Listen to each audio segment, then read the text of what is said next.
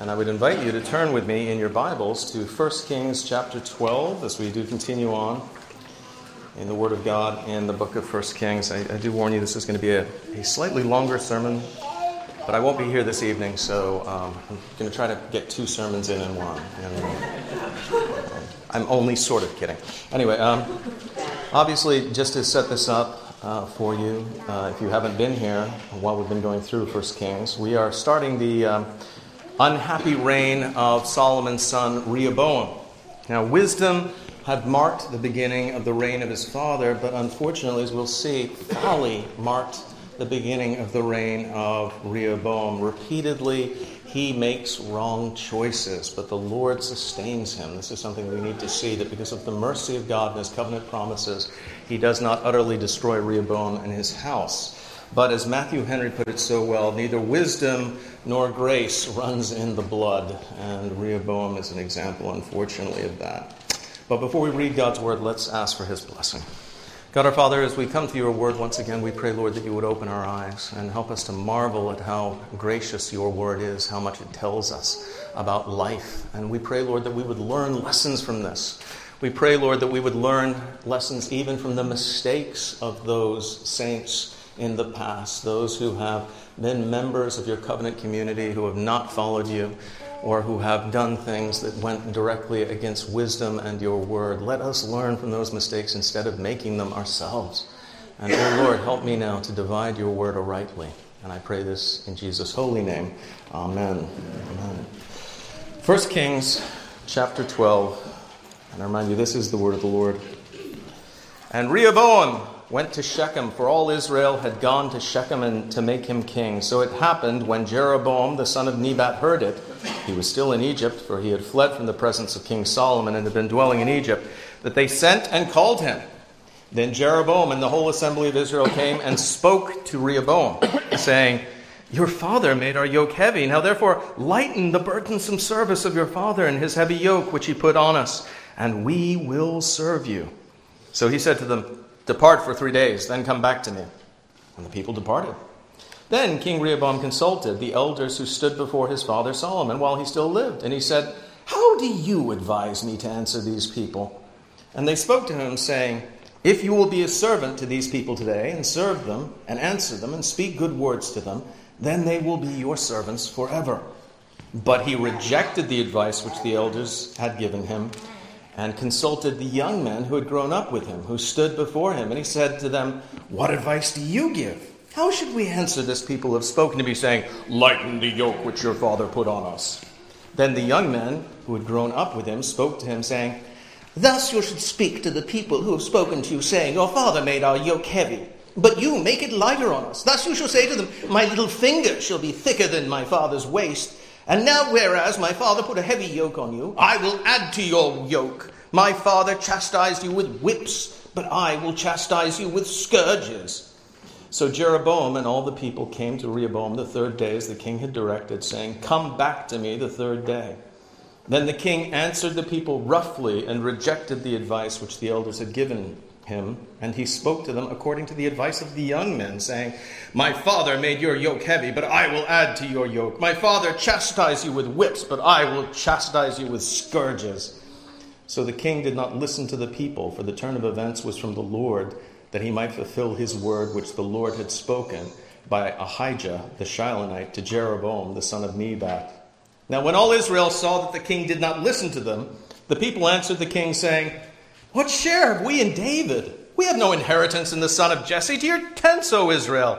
Now see to your own house, O David." So Israel departed to their tents. But Rehoboam reigned over the children of Israel who dwelt in the cities of Judah. Then King Rehoboam sent Adoram, who was in charge of the revenue, but all Israel stoned him with stones, and he died. Therefore King Rehoboam mounted his chariot in haste to flee to Jerusalem. So Israel has been in rebellion against the house of David to this day. The grass withers and the flower fades, but the word of our God will stand forever. Proverbs tells us that where there is no counsel, the people fail, but in the multitude of counselors there is safety. It also tells us without counsel, plans go awry, but in the multitude of counselors they are established. And we remember it was Solomon who wrote those words. He was a man who did not always follow wisdom, but he knew enough to look for wisdom in a multitude of voices, a multitude of wise counselors. Now, I have to confess that as a young man, I did not know the Bible. I was not a Christian, and I heeded no one's advice. The only counsel that I listened to was my own. And in fact, I was less likely to listen to you if you were older and wiser. Now, that's not to say that people did not actually try their hardest to counsel me. They would say, if you keep doing this bad thing, a bad result will occur again and again and again. But what I heard when they said those things was, wah, wah, wah, wah, wah. And I utterly rejected the counsel that I was given. So my entire early life, and I'm not kidding when I say this, my entire early life was one long series of learning by trial and error. If somebody said to me, do not put your hand on the burner, you'll burn yourself, the first thing I would do is to put my hand on the burner, just to check, to make sure that they weren't lying to me. And then I would be, oh, that hurt. It's not a good way to go through life. I made a sorry mess of my school career, most of my time in university, and most of my early jobs. I know what it's like to be fired, let me tell you. It was actually only the grace of God that I was still around and not in prison when I was saved at the age of 23, and I began to learn wisdom. I began to learn wisdom because the heart of wisdom, of course, is the fear of the Lord. And it wasn't until I was 23 and regenerated, and I really knew the state of my soul, that I became regenerate by God's grace. But until that time, I was my own counselor, and as the old proverb says, the man who represents himself in court has a fool for a client. And that was how I lived my early life. But, having said that, I was slightly ahead of one other group. And that is the people who deliberately surround themselves with fools. To paraphrase, I worked in Washington, D.C. for a few years as a government contractor, and I worked with several government agencies. And one man who worked for the government shared this with me. I paraphrased it and cleaned it up from his original version. He said, essentially, one person can make a mess of things. They can do foolish things. But to do spectacularly, catastrophically stupid things, you have to have a committee. You have to have a committee who have no idea what they are doing, but are absolutely convinced that they're experts in whatever the field is. And that explains a lot about government today, I find. Unhappily, as we shall see, that's also the approach that Rehoboam took to ruling. He surrounded himself with fools who thought that they were experts. Now, to get into the matter here, Rehoboam had already been enthroned. He had been confirmed as king in Jerusalem, but that would have been by the southern tribe of his father. That would have been Judah and, at this point, the tribe they lived alongside with, Benjamin. Increasingly, you're going to see Judah and Benjamin viewed almost as one tribe, the two southernmost tribes. There were, of course, though, 10 other tribes in the north, the most important of which at this point politically is Ephraim, the tribe from which Jeroboam hailed. Now, the tribe from which this political enemy of Solomon came was not happy with the southern tribes, and neither were the others. As you will remember from chapter 11, God himself had sent Ahijah to Jeroboam to anoint him as king of the northern kingdom, consisting of these 10 northern tribes in the torn garment prophecy. God, we need to remember, had done this deliberately, and he had done it because of Solomon's apostasy, his worship in Jerusalem of false gods. Solomon had been given this amazing gift. He'd been given wisdom greater than any other leader on earth had. But what had happened? He'd allowed his desires to captivate his heart. He had allowed his desire for horses and money and a large army, and most importantly, women, to run away with him. And then he had allowed his desire to please the many pagan wives that he had accumulated to overcome what he knew to be right. Even though God had warned him, it would result in nothing but disaster. Solomon sinned against knowledge. He sinned against his wisdom, and he did these evil things, and now God is bringing the curses that he promised would fall down upon them. God had ordained, and this is something we need to remember, God had ordained the split that is about to occur between the northern and the southern kingdoms. What God ordains always comes to pass. What he promises will happen always happens. When God says he is going to do something, he does it. Whether it is to raise someone up or to cast them down. Many years after these events, you remember Daniel the prophet would tell King Nebuchadnezzar of Babylon as much. Standing in front of him, Daniel answered in Daniel 2:20 and said, "Blessed be the name of God forever and ever, for wisdom and might are his, and he changes the times and seasons. He removes kings and raises up kings. He gives wisdom to the wise and knowledge to those who have understanding." This is the providence of God as it plays out in human history. Now, to discuss the providence of God a little more deeply, go ahead, if you will, and turn with me in your Trinity Psalter hymnals to page 923. Or 922, I'm so sorry, 922. And there I would like you to take a look at chapter 5 of Providence. It's on in the second column, and starting in the middle. This is how they describe the providence of God based on what the Bible teaches us. "God, the great creator of all things, doth uphold, direct, dispose, and govern all creatures, actions, and things, from the greatest even to the least, by his most wise and holy providence, according to his infallible foreknowledge, and the free and immutable counsel of his own will, to the praise of the glory of his wisdom, power, justice, goodness, and mercy." He is the one who upholds, who disposes. He not only created this universe, he's not the blind watchmaker. He did not let it simply tick away by itself, but rather he governs his creation. He's intimately involved within it. He is not removed, not absolutely transcendent. But the Westminster Divines go on to remind us of something very important. They tell us in the next paragraph, "Although in relation to the foreknowledge and decree of God, the first cause, all things come to pass immutably and infallibly," they're going to happen, they can't be changed, "yet by the same providence, he ordereth them to fall out according to the nature of second causes, either necessarily, freely, or contingently." So God's providence is not something done by brute force. He doesn't simply thrust everything into place himself. People are not moved against their own will, but rather he causes all things to work together to bring about his will. God is sovereign. We know this. The reason that you pray to him, and we pray expectantly, as many a wag has put it, every man is a Calvinist on his knees when he's praying to God. He doesn't say, "God, if you can." You ask him to do something because you know that he is sovereign and powerful and can actually do it if it's his will. The reason we pray to him and ask him for things is we know that he can do whatever he wills. But man is also responsible. And when God says, "If you do this, good things will come from it," he means it. He really does.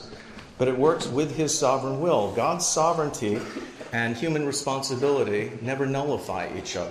It's not human responsibility overcomes God's sovereignty. God's sovereignty doesn't overcome human responsibility. They are both preached equally within the Word of God. This is a doctrine we call concurrence. Let me give you a definition for that. This is R.C. Sproul writing. He says, "Concurrence refers to the coterminous actions of God," that is, things happening at the same time in the same place, actions of God and human beings. We are creatures with a will of our own. We make things happen. Yet the causal power we exert is secondary. God's sovereign providence stands over and above our actions. He works out his will through the actions of human wills, without violating the freedom of those human wills. The clearest example of concurrence that we find in Scripture is in the case of Joseph and his brothers. Though Joseph's brothers incurred true guilt through their treachery against him, the providence of God was working even through their sin. Joseph said to his brothers, "But as for you, you meant evil against me, but God meant it for good in order to bring it about as it is this day to save many people alive." How does that apply to these verses? Well, it applies obviously. In these verses, we see God using secondary means, such as the jealousy between the northern and the southern tribes, the oppressiveness of Solomon's taxation, the labor requirements, the heavy labor requirements that he placed on their shoulders, the political ambitions of Jeroboam, and the boneheaded stupidity of Rehoboam and his advisors to tear the kingdom apart, just as he promised he would. All of these things came into play. So Rehoboam travels to Shechem in the hopes that he will be accepted as the king of the northern tribes. They've come together to crown him. He wanted to reign over them just as David and Solomon had reigned over them and continue to have that united kingdom. But Jeroboam has already gotten there ahead of him. And what has Jeroboam done? He stirred up the northern tribes, stirred them up to demand the restoration of a degree of autonomy. They have a list of demands they are now going to present to Rehoboam. Now, Shechem, where they were meeting, was a very, very important city, a city of huge historical significance to Israel. It was like Philadelphia is to America. It was associated with the founders of the nation. It was the first city that Abraham visited in the Promised Land, the place where Joseph's bones were buried, where Joshua renewed God's covenant with Israel, and where Abimelech in the book of Judges was crowned as king. So it had tremendous historical significance, particularly for the people who had brought forth this nation. But Jeroboam has already stirred them up. He said to them, you know how ridiculous the taxes are, how oppressive they are, how they take our daughters and our sons, and whenever they want us to labor or to become soldiers or even wives to the king, they just go ahead and take whatever they want. And we have no say in it. And who benefits from it? Is it us? Does the northern kingdom benefit? Do we have great temples, mighty palaces, giant cities in the middle of the country? No, it's all in the south. It's the southerners who are the problem. And we need to break away from them. So the elders put forward their demands. They're not quite, I'm sure, as, shall we say, as acerbic as Jeroboam was in describing things. They actually, they word things very carefully. They say, lighten the burden, reduce the taxes, reduce the forced labor demands, stop drawing so heavily on us, and we will serve you. We will remain loyal to you. In some ways, this reminds me of the olive branch petition that was sent by the American colonies in 1774 to King George after they had had what they called the coercive acts levied against them by Parliament. They simply sent them a paper saying, these are the things Parliament's doing. Please give us some relief. It's almost like you're waging war on your own people at this point. Unfortunately, it didn't have the desired effect. Rehoboam also is not happy with this list of demands. He obviously sees it as an act of rebellion. He sees it as an imposition. And I'm sure as soon as it was placed before him, his heart burned in indignation, and he thought to himself, how dare you place this paper before me? How dare you tell me you want these things? So he controls himself, and he tells them to come back in 3 days. He's going to get advice. Now, one thing about advice. Wise men and foolish men both ask for advice. All right, that's just the way it works. But wise men and foolish men ask for advice very differently. When a wise man asks for advice, what does he do? The wise man listens to the people who are giving him his advice. First, he goes to people who are accounted as wise. And he listens to their advice whether or not he initially agrees with them. He listens to their argument.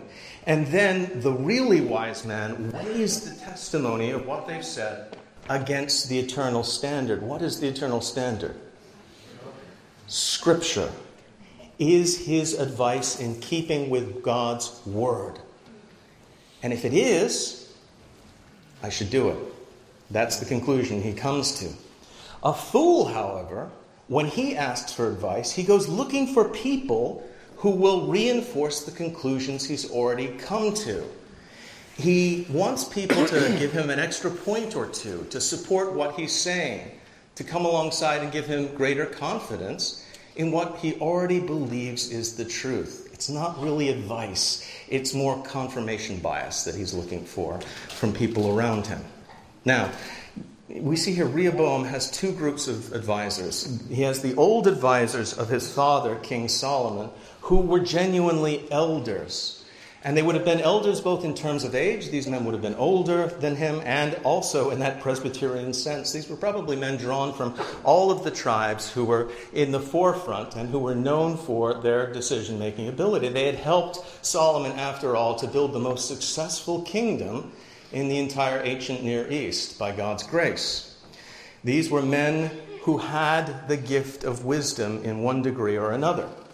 They're contrasted, however, with another group. This, by description, they are called the young men who had grown up with him. Now, it's important to remember this. 1 Kings 14 makes it obvious that Rehoboam was not what we would call a young man at this time. 1 Kings 14 tells us he was about 40, about to turn 41 at this point.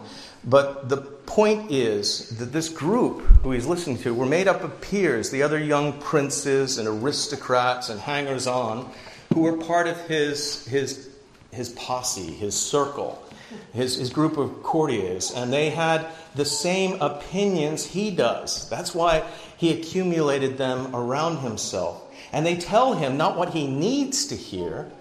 And do this for yourself. Surround yourself with people who tell you what you need to hear, not what you want to hear. He has assembled his own social media echo chamber around him.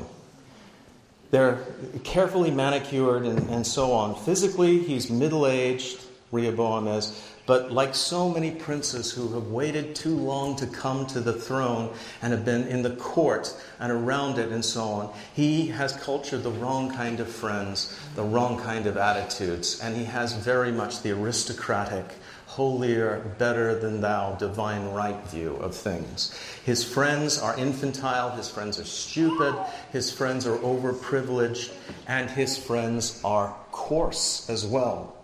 Solomon's wise men, they give wise advice. They say to him, look, diffuse this potential rebellion. You can knock the ground out from under Jeroboam in a heartbeat simply by accepting a compromise, simply by lightening the load. And they're telling him, you're politically weaker than you think, lad.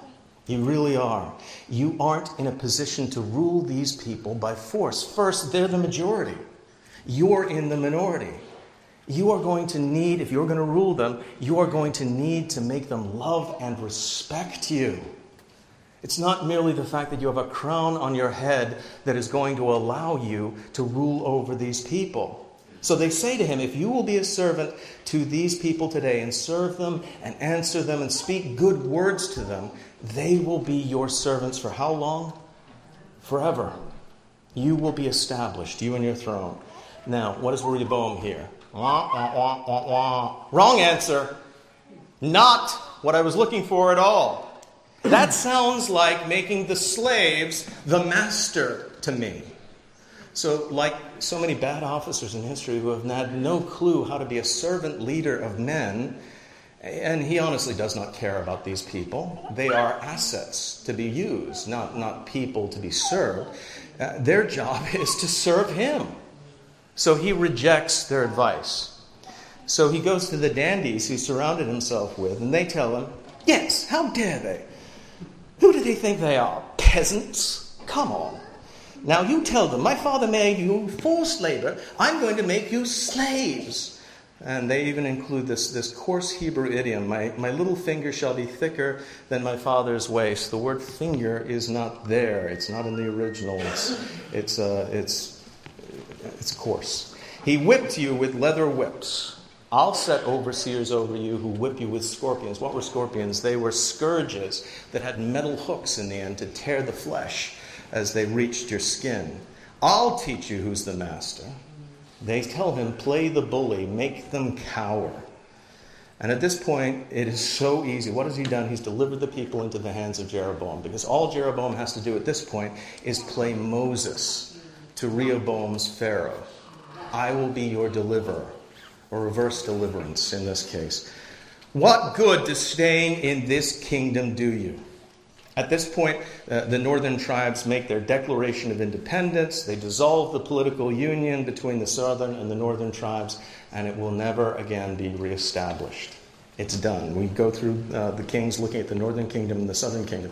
Sometimes confusing because you're looking at two different countries at this point in time, but that's the way of it. One observation, though, and it's a sad, sad observation. Their secession from the political union comes solely because of economics. What do they object to? They object to Solomon's taxes, and they object to Solomon's forced labor. What they don't object to, but what they should have objected to more than anything else, was Solomon's idolatry. They should have been saying to him, your father built temples to pagan gods on Mount Zion. He sacrificed infants up there and practiced abominable rites. He brought perverted people into the land. You want us to serve you? You tear them down. You get rid of false worship in our midst, and then we will embrace you as the true covenant head of our nation. They don't even mention it. It doesn't come up. In any event, Rehoboam still tries to act as though the old kingdom was still in place, and he sends one of his forced labor and tax collectors to the northern tribes. Just, go on as we always have been. And they stone him to death. Now, Rehoboam had obviously accompanied him without an army, just with his royal retinue. And he barely escapes with his life. Jumps in the chariot and he drives away. Now, why does he get away? I'm sure, actually, they could have probably stoned Rehoboam to death at the same time. Or there had to be somebody in the northern tribes who was there that day with a bow. And I'm sure Jeroboam would have just loved it if Rehoboam had not survived the encounter. Why does he get away? Because God had promised that just as the kingdom would be torn in two, he had also promised that the lamp would not depart from David's house. He had made a covenant promise. He promised that the line would not be interrupted. You remember dying Jacob, way back in Genesis. We went through Genesis a while back. In Genesis 49, in verse 10, he had prophesied, the scepter shall not depart from Judah, nor a lawgiver from between his feet, until Shiloh comes. Shiloh, a word meaning peace, is a reference to the Prince of Peace. That's why the word Shiloh there in your Bibles is capitalized. It's a reference to, it's not just a name, but it's a reference to Jesus. And to him, there shall be the obedience of the people. So there would still be a ruler in Shiloh until Shiloh comes in Judah. And God intended to keep that covenant promise. So Rehoboam receives mercy on that particular day. He doesn't die for the sake of Jesus. But we'll talk more about mercy for the sake of Jesus in a few moments. I want to make a few applications. Then they go from least to most important. Although, I've got to admit, they're pretty important in this current age. The first is this. We, sadly, brothers and sisters, friends, we live in a nation and a time that uses Rehoboam's methodology. We listen only to the peers who agree with us. We create echo chambers. And we seek to bully those who disagree with us into submission. It used to be, I can remember as far back as 2014, you could actually have a reasoned debate, even on the internet, about political issues, about religious issues.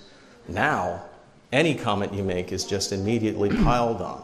And it's their side versus your side in this awful sumo mud wrestling match with it's all heat, no light. And it's really awful. We immediately also, as a people, we disregard the advice of our elders. Tradition, we say, is bunk.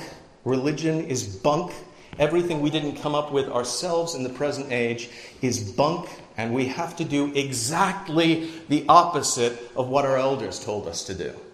We have to reverse absolutely everything. And we have to tear down every institution, every tradition they gave us, or we're absolutely certain we won't be happy. Now, the fact that as we tear down more and more of the institutions, we become increasingly unhappy, and society becomes increasingly disunited and chaotic, well, that's because there's still a few institutions left for us to tear down.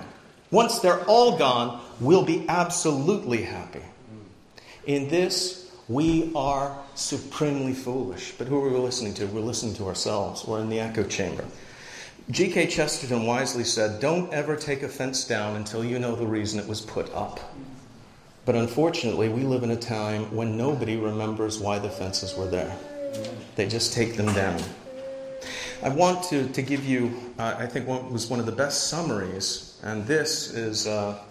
This was actually from two atheists, Will and his wife Ariel Durant, who wrote this, 11 volumes, I think, The Lessons of History.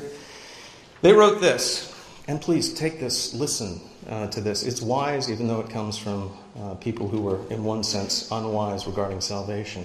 They wrote this: no one man, however brilliant or well-informed, can come in one lifetime to such fullness of understanding as to safely judge and dismiss the customs or institutions of the society, for these are the wisdom of generations after centuries of experiment in the laboratory of history. A youth boiling with hormones will wonder why he should not give full freedom to his sexual desires, and if he is unchecked by custom, morals, or laws, he may ruin his life before he matures sufficiently to understand that sex is a river of fire that must be banked and cooled by 100 restraints if it is not to consume in chaos both the individual and the group. We are being consumed by that river of fire. Why? Because we cast down every levy, every bank, and it is flooding through the nation and utterly submerging it. We are literally drowning in our own desires. And we don't even have wisdom, or we won't listen to wisdom to stop. Listen to the advice of wise people. I'm particularly speaking to those of you who are younger. Listen to those who are older than you. When you're looking for advice, listen to people who know the Scripture. And never take advice from people who have failed at everything that you hope to do. Listen instead to the people who have succeeded and who are applying the wisdom that only God can bring in their lives. Secondly, if you are called, and so many of us are in one area or another, if you're called to lead in the family as a husband or a parent or a teacher or an elder or an officer or a boss or a principal or so on, when you lead, do not lead by bullying and blustering and screaming. Do not think that you will get people to follow you, love you, and respect you if you sound like the worst drill sergeant every single day.